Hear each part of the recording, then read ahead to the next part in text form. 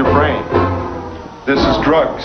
We give them a small dose of LSD. The revolutionary drug. Temporarily psychotic.